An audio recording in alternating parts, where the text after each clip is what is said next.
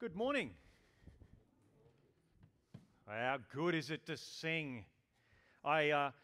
Masked singer. Who's woo-woo-wooing? There's like John, I did have this image of masked singers, and I thought the Phantom of the Opera. But of course, his mask doesn't cover his nose or his mouth, so he's out. He's not allowed to sing. How good is it? I do acknowledge those of you who are watching around the world that things are not always as easy where you are. We do pray for you, and we do think of you often as we are experiencing some slight easing. We think also of Auckland, who today is going into lockdown again.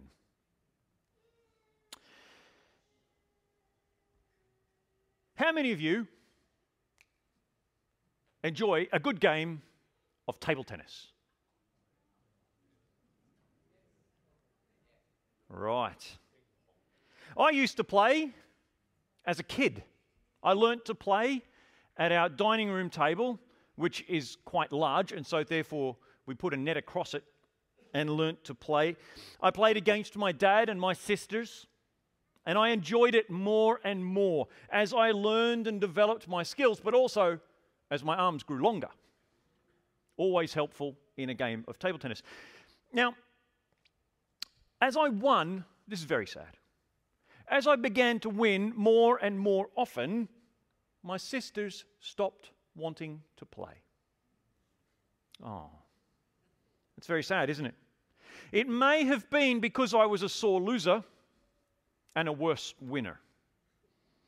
I don't know, remember back to your 10-year-old self and maybe you can relate. For me, a good game of table tennis was one in which I hit every shot just perfectly and it landed just on the edge of the table and my opponent did not. A good game of table tennis is one in which I beat my sister by such a huge margin that she almost began to cry. You can all feel sorry for my sister, but she'd get her own back, trust me. Every time I won, I felt brilliant. I felt successful. Queen would start playing in my head. We are the champions. You know how it goes. My dad and sisters were total losers. I felt great. The greatest of all time. I felt successful. And then one day, I went to the Officer Training College. I went to the Bible College of the Salvation Army, and the assistant training principal and the education officer both taught me a very important lesson. I was not the greatest of all time. Can you imagine the shock? There's a reason why we don't have a table tennis table here at Wollongong Salvos, even though we probably have the room for it. And that is because both the assistant training principal and the education officer from my time of college have retired here. And it's a lesson I remember all too well. Well, today we are continuing our look at Jesus' message to the crowds of people on the side of the mountain called the Sermon on the Mount. It is the foundational teachings of Jesus. In fact, a few verses on from where we read, where Rachel read for us this morning, a few verses on, Jesus will say things like, if you build your life on these principles, it'll be like a house built on solid rock. And if you don't, if you build your life on anything else, it'll be like soft shifting sand. So to get us thinking about what Jesus is actually trying to say here, I want to talk about success. What makes you feel like a success? Be it in table tennis or anything else. What makes you feel successful? What makes you feel like you are winning at life? I know some of you are probably sitting there saying, I don't feel like much of a success. I don't feel like I'm particularly winning at life. I know. I get that that's the circumstances for some people, but imagine what did or does or would make you feel like a success in life. Maybe it was a school class where you beat the rest of your classmates at some sort of assessment or task. Anyone have that experience? Or maybe you felt successful if you could, or maybe you would feel successful if you could beat your wife at a park run. on Saturday morning. Although I never have and I never will, because the law says you're not allowed to beat your wife.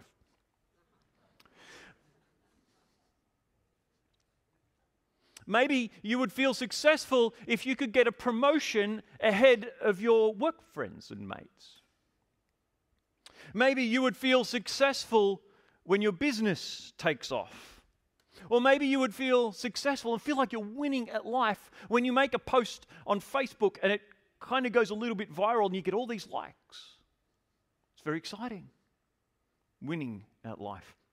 The interesting thing is, the reality is that in our most basic human moments, we judge our success by comparing ourselves with others. We look at others. We compare our skills, our performance, our fitness, our whatever, and we use that comparison to determine whether or not we're successful. We judge ourselves against others to figure out whether or not we are really winning at life, don't we? Now, you know what really helps in this game that we play? You know what really helps? In our darker moments, our more human moments, you know what makes us really feel like success? When other people stuff up. Doesn't it? Doesn't it? Have you ever had that experience where someone flies past you on the highway? You're doing the speed limit and they're going way over. It just bugs you. And then a couple kilometers down the road, they're pulled up by a policeman. Everyone have that experience? How good does that feel? Feels great. If you're having a bad day, and as a parent, you're struggling a little bit, and you go down to the supermarket and you have to buy some stuff, and you see another parent with their kid, and the kid's throwing a tantrum in the supermarket, it just makes you feel better about your day, doesn't it? More people laughing about that than the speeding thing. That's interesting. That's how we play. It makes us feel better. We compare. Right, so the next level in this discussion, in our understanding of this human trait, is to understand that not only do we subconsciously judge and assess other people, figuring out if we are the winner in life compared to them, but we also rig the game. Did you know this? Have you thought about this? We discover this really early in life, really early as toddlers even, that we can rig the game. Because basically we have the ability to lie to ourselves.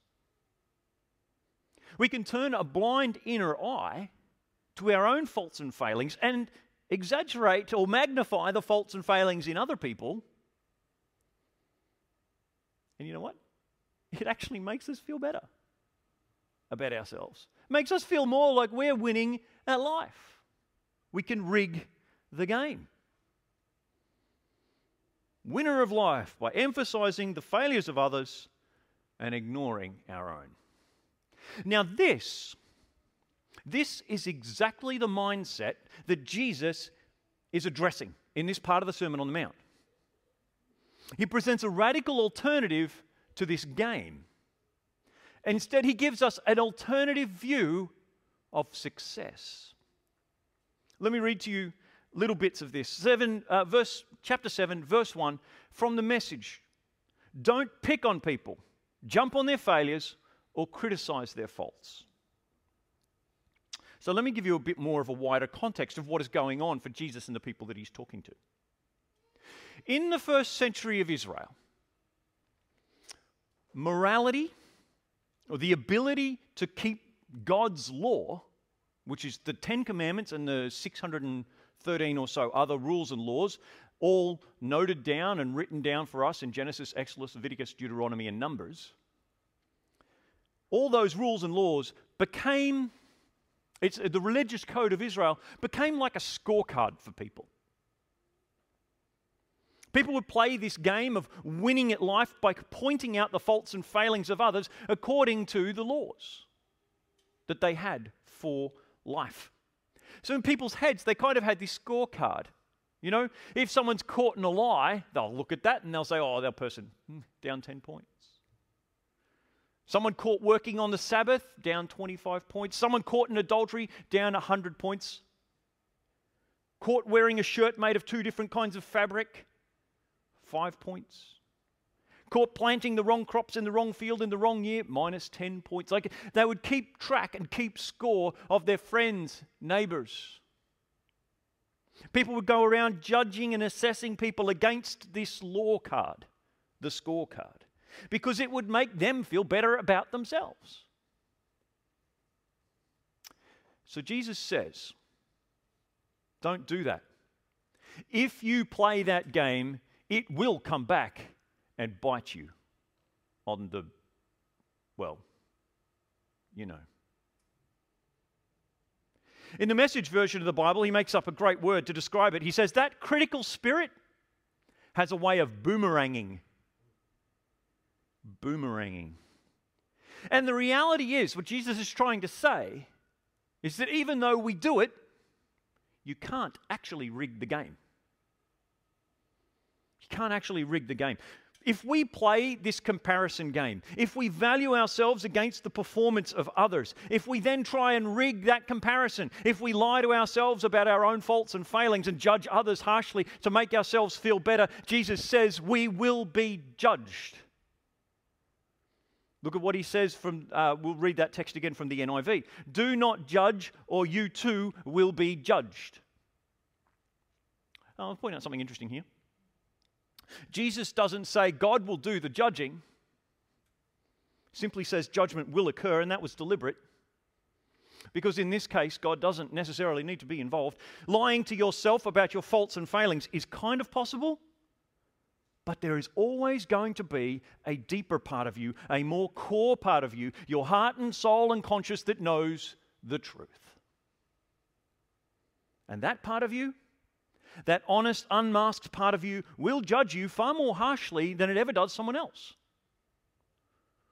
You ever had that experience where you're lying alone at night, whatever? You think through what really happened? You remember what you're really like? For in the same way you judge others, you will be judged in that. And with the measure you use, it will be measured on you. The measure you use, you will use that just as much on yourself. Jesus says, if you continue to play this game of I'm winning at life by comparing yourself with others and your family and your friends and your neighbors, people in church, in your street, or on social media, it will boomerang and you will suffer the consequences of your own critical spirit. No one else needs to be involved. So Jesus continues with his sermon. Why do you look at the speck of sawdust in your brother's eye? Pay no attention to the plank in your own eye. How can you say to your brother, let me take that speck out of your eye, when all the time there's a plank in your own eye? Specks and planks, fair enough. Jesus was a carpenter, right? So I think he's pretty familiar with imagery like this. Planks and sawdust. I'd be pretty surprised if Jesus never got any sawdust in his eyes, right?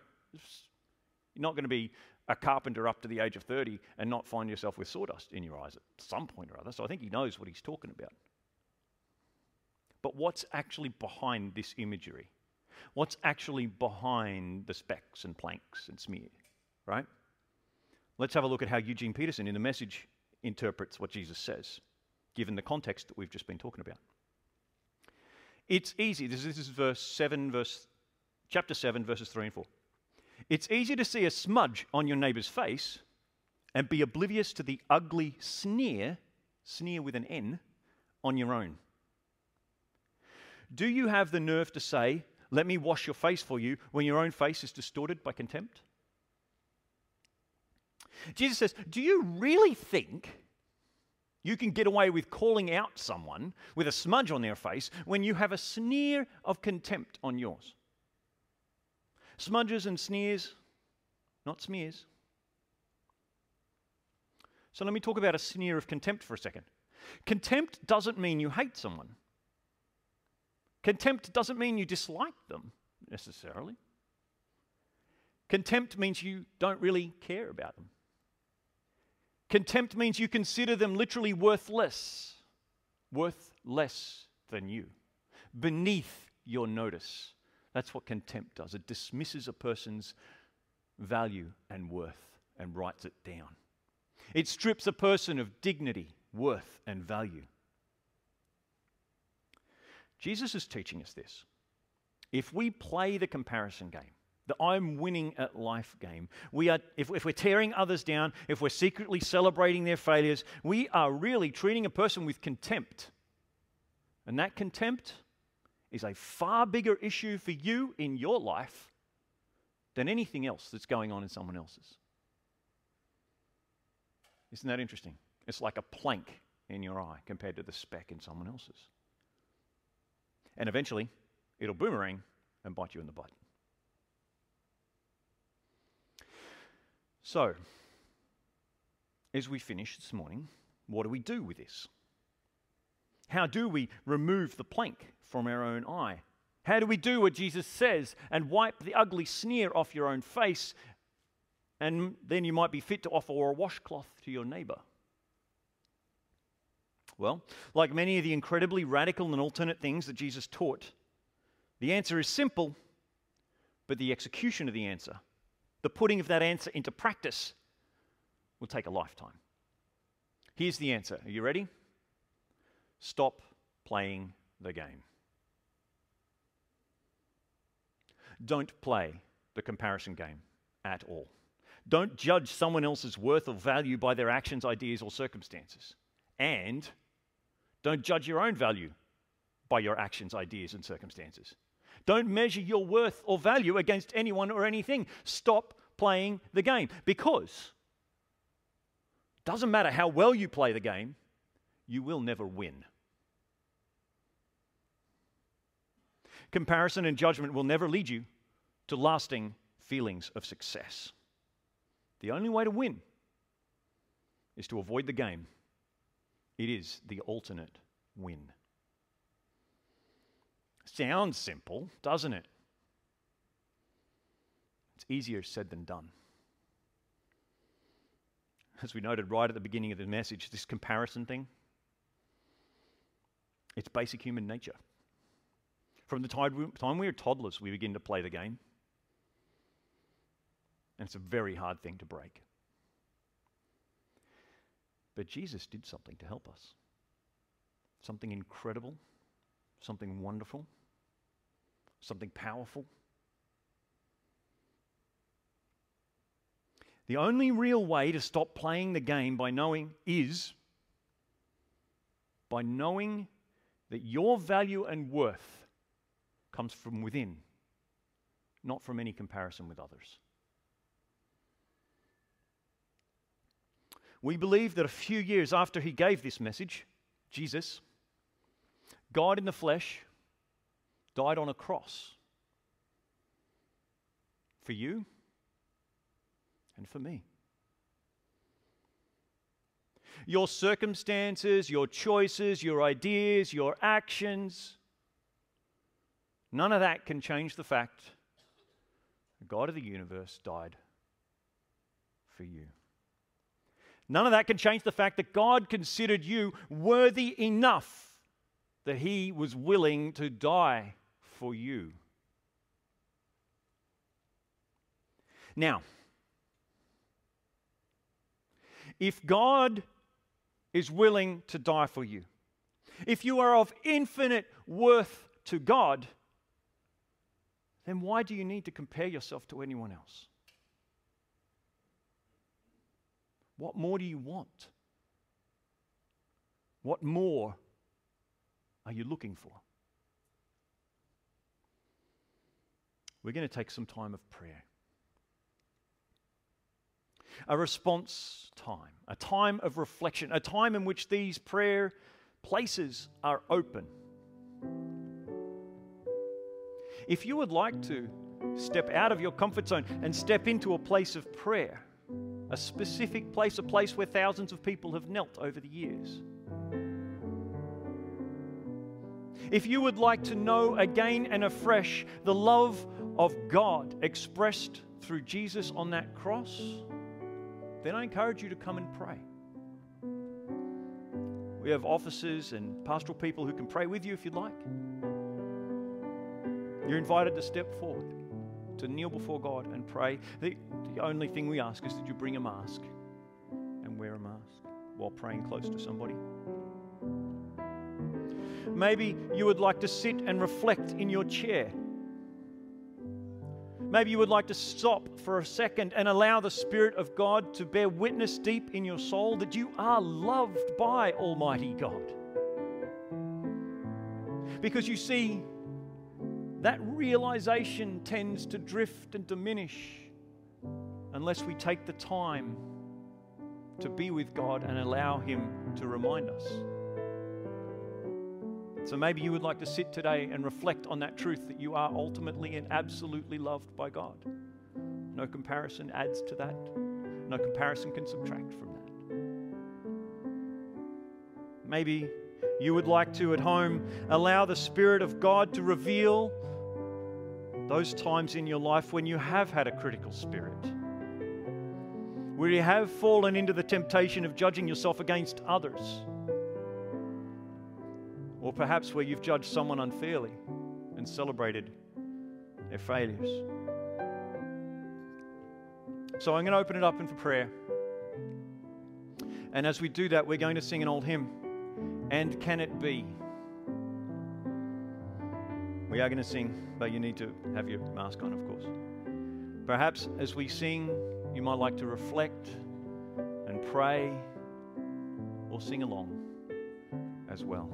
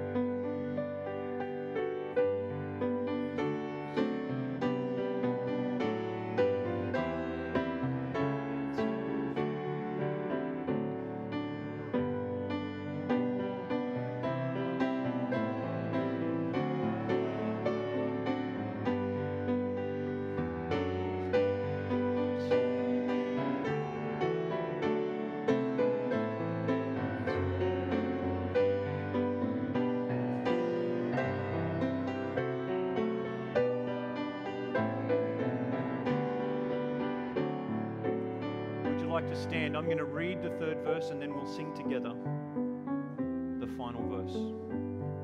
Long my imprisoned spirit lay, fast bound in sin and nature's night. Thine eye diffused a quickening ray. I woke, the dungeon flamed with light. My chains fell off, my heart was free. I rose, went forth, and followed thee. My chains chains fell off.